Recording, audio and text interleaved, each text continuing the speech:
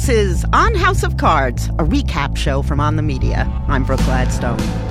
Isn't there a word for that in English? For what? Pimping, yes? He's pimping you out. I've pulled in old White House hands, hacks, and policy wonks, and even the show's creator and cast to assess, giggle, and yes, occasionally sneer at one of our guiltiest pleasures. I'd push him down the stairs and light his broken body on fire just to watch it burn, if it wouldn't start a world war. On House of Cards, not your average recap show.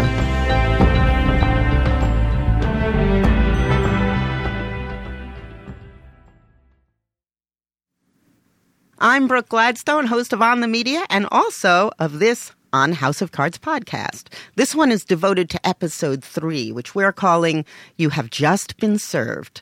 And I'm joined by Les Gelb, former Assistant Secretary of State for Political Military Affairs, former New York Times Foreign Affairs columnist and President Emeritus and Board Senior Fellow at the Council of Foreign Relations. Hello, Les. How you doing, Brooke? And I'm also joined by Fred Kaplan, War Stories columnist for Slate, author of The Insurgents, former Moscow bureau chief for the Boston Globe, and as it happens, my husband. Hi, sweetie. Hello. So the real centerpiece of this episode is a state visit from Russian President Viktor Petrov. And the episode opens just minutes before his motorcade arrives. We see the protesters outside the White House waving rainbow flags. And just when you think that the parallels with Putin couldn't get any clearer, we turn to Remy and Frank, who are discussing Pussy Riot's attendance at the state dinner. And we have a clip set up for that. What about the Pussy Riot girls? I briefed them myself. Here's a list of the issues they want you to discuss with Petrov. Good to go. Tell them I did. You sure it's a good idea to have them at the dinner? It's a smart idea. They're dissidents. They've been nothing but a pain in Petrov's ass. He wants to co-opt them with a photo, fine. If it's important to him, it's important to me. Bob. Okay, how likely is a scenario like that? 0. I was going to say minus 10, actually. It's so stupid that it makes the way the United States conducts diplomacy look good. It would never, ever happen. No, I don't think it would be like having the Dalai Lama at some China state dinner. I don't even think that would be as bad. I mean, you would expect Pussy Riot to do what they did at that dinner. Yeah, exactly. Petrov, Putin, would never expose himself to any possibility of anything like that. No. He might do it to look good to the Americans, but the news would also go back home. And to delegitimize Pussy Riot would be a disaster for him. Yeah, but otherwise, it wasn't even good television. Oh, come on. Really? Are you saying the state dinner itself wasn't good television? No, I don't think it was good television. Oh, my God. You don't watch much television, do you? I watch too much television. I beg to differ, and I'm going to offer some evidence for my position that this was really good television. So we're with Frank and Petrov now. They're in the Oval Office. And by the way, Petrov, we were told, is played by Lars Mikkelsen, who is the brother of Mads Mikkelsen from Hannibal, and he was also in that reboot of James Bond where his eyes were bleeding, and he's, a big-time gambler. It's a fantastically talented family. But in this scene, he gives Petrov a gift, a surfboard with Beatles lyrics on it, back to the USSR. It's a museum piece, but you can still ride it. You should come out to my dacha in Sochi sometime. We'll surf together. The water is cold as hell, but the women are very warm. Oh, I'm not sure what Claire would think about that. Well, bring her along. It's crawling with artists out there. She might find something she likes. Ouch. I mean, come on. You don't think that was a great moment, Les? He knows all about Claire's affair. Those things would never, ever happen. Les, this isn't a documentary. This is a drama. You're not kidding, it's a drama. But it's supposed to bear some resemblance to reality. It's not supposed to be pure fantasy. Actually, you're touching on something that I'm finding a little problematic with this whole season. The first 2 seasons, they were so outlandish. It was almost a fantasy of a power-hungry guy climbing to the top that when it lapsed from reality, you could overlook it. This one is aiming for a certain amount of realism. It's much more realistic. It's about the limits of power, about the frustrations of dealing with the limits of power. And so things that depart from probability, to me anyway, they're more glaring than they were in the earlier seasons. Well, I really don't know about that. Of course, Frank's killing people in the earlier episodes, that did stretch the imagination a bit. But here, you had an American president and a Russian president acting in ways that were totally inconceivable. You're saying that it stretched the credulity to imagine a vice president pushing a reporter in front of a subway train. But this scene in the Oval Office is just completely unbelievable. Is that what you're saying? I found that scene where he pushed the person in front of the subway to be a bit of a stretch as well. But, I kept on watching it just because I was intrigued by how, quote, Hollywood was going to try to make Washington reality look. I wanted to see what they were going to do with it. Okay. Now, I think you're here under false pretenses. Because unlike regular journalism, we wanted fans of this program. And it seems like you're hate watching the show, which is okay. But you have to understand Do you love to hate it? Do you love to hate it? Yeah, I love to hate it. I complain about this stuff all the time. But I watch it all. In fact, my wife and I binge watch the thing. Well, look, the thing that I find kind of intriguing with this is that as this show is depicting it, Petrov Putin is the one guy that we have seen in the entire political galaxy who sort of is on the same level as Frank Underwood for sheer ruthlessness. And Frank is sort of taken a backbite. I mean, let me ask you this. You're a real politique guy, and so am I to a somewhat lesser degree than you. But these scenes where they're kind of going at each other, forget about the plausibility. Isn't this kind of a satisfying look at what their ids are longing to say and push each other's buttons about? No, I don't think so. No? No, I think that they would push each other's buttons about the policy issues and the underlying politics. But this was all very personal. I mean, Petrov couldn't wait to hop in bed with Mrs. Underwood. No, I said a fantasy. The UN ambassador. That was his main concern. Well, he was eyeing her all night. And part of that was to get Frank furious, which it did. This kind of machismo fight between these two. And if you stop thinking of it as a Washington drama and just thought of it as a kind of Shakespearean rush to power, right? I mean, in this episode, the one you said you didn't like, you see Petrov working on a number of fronts, manipulating him, kissing his wife, forcing them into a big Russian drinking contest. To get the missile defenses out of Eastern Europe. By driving him crazy, he was going to get the missile defenses out of Europe? Or maybe just for the sheer joy of it. I mean, both of them clearly became politicians not to do public service. So this is the full expression of that. They're able to be powerful and overpower another hugely powerful person who is perhaps their equal in ruthlessness. And actually, at one point, Frank says he's jealous of the fact that Petrov knows how the election's going to go, basically, because they're fixed, right? Yeah. And you get the sense that Frank sees in Petrov what he wishes he had. Not only that, Frank has a little sexual ambiguity. I mean, in the previous scene last week, Frank was found by his wife crying on the floor, and it was clear that there's just an interesting dynamic there, and all of that isn't spoken, but there's a suggestion that Frank is a complicated character that way. Well, he is complicated sexually, and we knew that from the previous years. Mm-hmm. And Petrov knows about this as well, presumably, and is pushing he seems to know assorted everything. Buttons. Yeah, there is this kind of almost like the way Rudy Giuliani and people like that look at Putin as an enviable character who can do whatever he wants.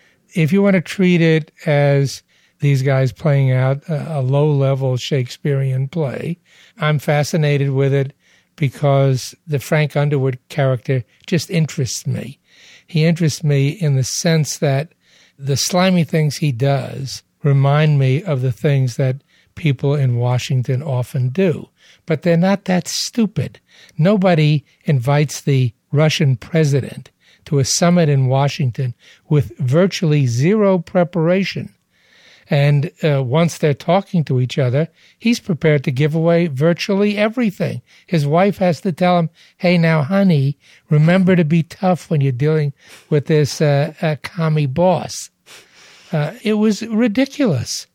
And he got almost nothing in return for all of his concessions except Russian participation in some idiotic peacekeeping operation in Jordan. It strained even Washington credibility. Hey, Les, I was going to ask you, you might know this. There was one bit of dialogue between Claire and the Secretary of State, and they figured out some clever way to get the General Assembly to pass some peacekeeping measure that would circumvent the Security Council. If the goal is to get troops into the Jordan Valley, well, then there's more than one way to skin that cat. A multinational force? I would go through the UN. Peacekeeping? You wouldn't get past Russia's veto. There might be a way, but you'd have a lot of responsibility on your shoulders. Well, if you can give me guidance, I'm sure I can handle it. There is precedent with the Uniting for Peace resolution. We used it to get round the Russians for the Korean War. There is such a thing. Yeah? Has it ever been done? Yes, it's been done on a number of occasions. What happened was this. You remember when North Korea attacked South Korea in June 1950, we immediately went to the UN to get UN support for taking counter-military action. And luck be told, this was at a time when the Russians didn't show up for Security Council meetings. Right. They were boycotting. So there was a vote in the Security Council and to send forces to Korea, and no Russian veto because they weren't there. Then the Russians went back and they read to the Americans the actual letter of the UN Charter, the letter of the law. And it seemed to be that anytime you want to use force, you have to have a concurrent vote by all 5 permanent members, of which Russia is one. So to deal with that rather valid argument, Dean Acheson, Secretary of State, went to the UN General Assembly and got them to pass this Uniting for Peace resolution, which was a way of circumventing the Security Council. So all that was kind of true. But there's no way in today's world, as you know, Fred, that you can get any UN operation unless the Russians say yes. But has there been anything like that since Korea? Yeah, there have been several instances of Uniting for Peace. There were minor circumstances that I don't remember. But it's going to the UN, and I think it requires a 2/3 vote in the UN or something like that. At the end of the dinner party, the Petrov character is having everybody knock down drinks, from a hugely expensive bottle of vodka, one right after the other, pounding the drinks. Now, you've been at a state dinner. You've never seen anybody take over a state dinner like that, right? Never. Nothing like it. On the other hand, you've probably hung out with Russians. I know I have when I was working for NPR in Moscow. And I remember one incident where I was flying back on a military transport from some event where they were taking apart weapons. And it was just me and 2 military officials and orange crates sitting in the back of this cavernous plane. And they had vodka, and they basically were throwing back these shots and daring me to do it. And it felt vaguely threatening if I didn't do it. And I wonder whether or not you've ever been in a position to engage in this kind of measurement of your personal power by how quickly and how well you can toss back those shots of vodka. Absolutely. It happened almost every social occasion with the Russians. And I think they did feel they could put us at an advantage by getting us to drop kick one vodka after another. Mm-hmm. I'll tell you one story. And I was the U.S. negotiator on the conventional arms limitation talks, arms sales. And I was having one of the very evenings you're describing. And the Russian ambassador and I started to laugh about Washington politics. So the Russians, as you probably know, they never like to talk about their inside politics. That's dangerous stuff. So I thought I'd ask him a question about how they operated. And all of a sudden he stopped laughing and downing his vodkas. And he said, Leslie, you don't expect me to talk about that. You Americans talk about your politics all the time, how things work, who stands where. That's a big advantage for us. We're not going to tell you how we operate. So, sure they do it. But before these summits, Brooke, it's interesting. Dobrynin used to be the one who set all this up. That's the Soviet ambassador in Washington. We're talking the late 70s. Yes, the late 70s, and we're talking about under Nixon, under Carter, under Reagan. Mm-hmm. He would set these up. And it's a very disciplined process where you say, here's the agenda. And then you begin to say, here's our position on this issue, here's yours. And here's what our guy's going to say when you meet, here's what your guy's going to say. And you get it to the point on most of them where it's either near agreement or it's clear you're not going to reach agreement. Because you don't want the whole thing blowing up in your face the way the summit between Eisenhower and Khrushchev blew up in the late 1950s. So they prepare these things with the greatest of care. It's not that things get done, but you don't want a negative explosion. Mm-hmm. And that's what these meetings between Frank Underwood and Petrov were all about, explosions. Right. One of the most definitive happens in what appears to be a White House stairwell where they're having Cuban cigars. Right. And we do have that ready to go. A woman like your wife, for example, would certainly make it worthwhile. Do you kiss the wife of every president you meet? Oh, not every president's wife looks like yours. I'd push him down the stairs and light his broken body on fire just to watch it burn, if it wouldn't start a world war. Okay. So, if you're watching this, Les, with a jaundiced eye, looking for similarities and dissimilarities with the real world, then you're not in a position to enjoy grand guignol moments like that. No, you're right. You're absolutely right, because my watching these things always triggered memories that got in the way of the pure enjoyment you seem to have experienced. Did that scene trigger any memories? That scene in the stairwell? Yeah. No. I would have thought that Nancy Reagan might have been thinking of that about Raisa Gorbachev at any number of times.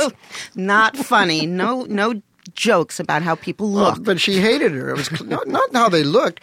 When Raisa Gorbachev, when they were looking at icons, and Nancy was upset that Raisa wouldn't see the religious significance in the icons. I can imagine Nancy thinking, I would love to push this bitch down the stairwell.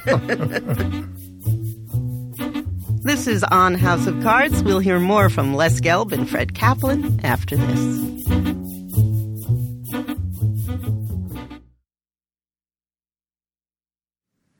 Was there anything in this particular episode, with the state dinner at the heart and the arguments with the Congressman Bob Birch about the AmWorks program on the side and Doug Stamper's limping recovery and all of that, was there anything in this episode that triggered a real memory?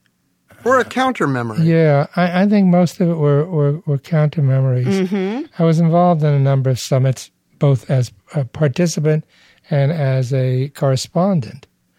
And nothing was anywhere near as exciting or dramatic as this, maybe with one exception. Mm-hmm. That famous summit in Reykjavik, Iceland, between Reagan and Gorbachev. This is the one where they almost agreed to total nuclear disarmament. That's right. Reagan proposed total nuclear disarmament if Gorbachev would accept Star Wars, right. Missile defense. And Gorbachev said no. But the most depressed people, after that leaked out immediately, were Reagan's own advisors. They were all there, and they were furious that Reagan, more or less unbeknownst to them, came up with this idea of denuding the world of pleasurable nuclear weapons. I know. That story is not well enough known. Well, they didn't he was freelancing his own peace plan. Well, also, they didn't want anybody to know. This has been written about since. He was really a nuclear abolitionist. I mean, it's kind of unlikely to think of it. They didn't want anybody to know that he really thought nuclear weapons we'd be best off without them. That's true. But for him to actually make that proposal, his staff, Secretary of State and the NSC advisor, and all of them were shaken. Yeah. Richard Pearl almost became a Democrat again. You see a president here who's only been 6 months in office, which I guess is a long time in presidential years. But does this episode suggest to you that Frank could learn how to do this better, since clearly so far he's not doing it very well? No. No? No. You see a disastrous presidency, and if this were happening in the real world, he would certainly not be reelected. I mean, look at his domestic proposal, his America Works, where he was getting rid of every federal program in order to free up the economy to help the poor. I mean, that is about as bizarre a proposal for a Democrat or anybody as I've ever heard. Yeah, I agree with that. As was his idea of sending this peacekeeping force into Jordan for reasons we never really quite understand. But the notion that we would make concessions to the Russians to be there, where the Russians should have been delighted to be a part of the deal. Interestingly, by the way, Petrov says, we don't want to get involved in this situation because we remember how you treated us when we agreed to be peacekeepers for Bosnia. Mr. President, we're already working together on several fronts. Non-proliferation, the war on terror, North Korea. I don't see any reason that the Middle East should be any different. Because it's an American plan. It's not an American plan. I'm promising equal terms. No, promises. Carter promised equal involvement and shut us out of Camp David. Clinton did the same with Bosnia. I'm the president now. That won't happen this time. Until 18 months from now when you're replaced. Yeah, we screwed the Russians in Bosnia. We got their troops there to have their imprimatur, and then kept them out of all the operations. Mm-hmm. So they felt we had done them bad. It was interesting that Petrov brings it up because almost none of the American viewers could possibly relate to that experience. See, that must have been put there by my colleague at the Council on Foreign Relations, Steve Sestanovich. He worked in the government? Yeah, he worked in the NSC and the State Department. So are you willing to say that your friend has had insufficient control over the credibility of this particular episode? Looked that way to me because Steve really does know his stuff very well. But look, you bring in these consultants not to tell you what to do, but to be there to say things that you can reject in the name of art. Well, no, sometimes he probably came up, he goes, what's an example where we screwed them before? And he probably came up with those. You know, they got some little cred and like that. Well, it was not unusual for us to make proposals and then withdraw them, 2 months later, 6 months later. And we did that not infrequently in the arms control negotiations. But what do you think of that scene where Petrov says, it's really not in our interest for there to be peace in the Middle East? This summit is not just for show. I want to make meaningful strides toward peace. The Middle East is hopeless. History tells us that. I'm offering you the chance to make history. I'll be honest with you, because you've been kind enough to invite me to your country. Russia has nothing to gain from peace in the Middle East. And more importantly, nothing to gain from working with America. Do you agree with that? No, I think there's a lot of truth to it. Yeah. That they get leverage out of the conflicts there. Yeah. Fred sort of has to stick with the show now that I'm doing this podcast, but are you going to stick with it? Oh, I don't do it just because you're doing it. I enjoy watching it. Yeah, I have to admit that despite all these criticisms, we binge-watched it to the very end. Why is that? We couldn't stop. Why is that? I'm sick. Mentally, you mean? Yes, I think so. Well, I've met Judy, and she is about as solid a citizen, as grounded and fine a human being as one could ever meet. But she binged with you, right? Yeah, she binged with me, and she made a lot of the same complaints to me that you're making now. She said, "Stop all this. It's a show." Well, I think part of it, Les, is that there is nothing else that I can think of on TV that deals with these kinds of things at all, not since, say, The West Wing. There were people in the Clinton administration, when that show was on, who would say, well, which character do you think you are? I'm so-and-so. Are you so-and-so? They dug it, We raised the same point every season we've watched this, compared it to The West Wing, which I think was pretty good. There were some unrealistic things there, but by and large, its rendition of White House politics was pretty accurate. Well, let me tell you what Beau Willimon, who created House of Cards, told me in the first episode of this podcast. Uh-huh. And that was that The West Wing really never crossed his mind because that was about politics, and this was about a marriage in a political context. Because I was arguing that this season, more than the previous seasons, seemed to be about process, that Frank didn't have enough time to be truly evil anymore. And he said that he sees this show through the prism of relationships, mostly through that of Claire and Frank, but also Doug Stamper and Jackie and Remy and the others that weave in and out of the story. So if you look at it that way, then the credibility of the scenes is less important than the emotional truth of those relationships. And maybe that's the issue we should be focusing on. Well, I think that's a fair point. And I think that's about as good an explanation for the unreality of the program as I've heard. Because now that you say it, I'm thinking, really, what was this season about? It was about the power alliance between Frank Underwood and Claire, his wife, to get power and to wield power. But see, this is what I find interesting. The first two seasons, they were scrambling for power. They were right. It was like Macbeth and Lady Macbeth, even killing people, manipulating. And you remember, I think Obama at some speech or something, he said, he loved the show because, man, this guy knows how to get stuff done. But this season, it's about, okay, he's at the top, and he's realizing that he can't get a lot of things done. He's restricted in his movements. Congress is getting in his way on everything, and it's about the limits of absolute power. And I'm thinking of if President Obama is really watching this, he's thinking, man, this looks awfully familiar to me now. Yeah, and his own party was going to throw him out. Right. Obama never sunk that low. Yeah. But this point about this being a series about the relationship between the two, they had a deal going before, but they seemed more in love before than they did this year.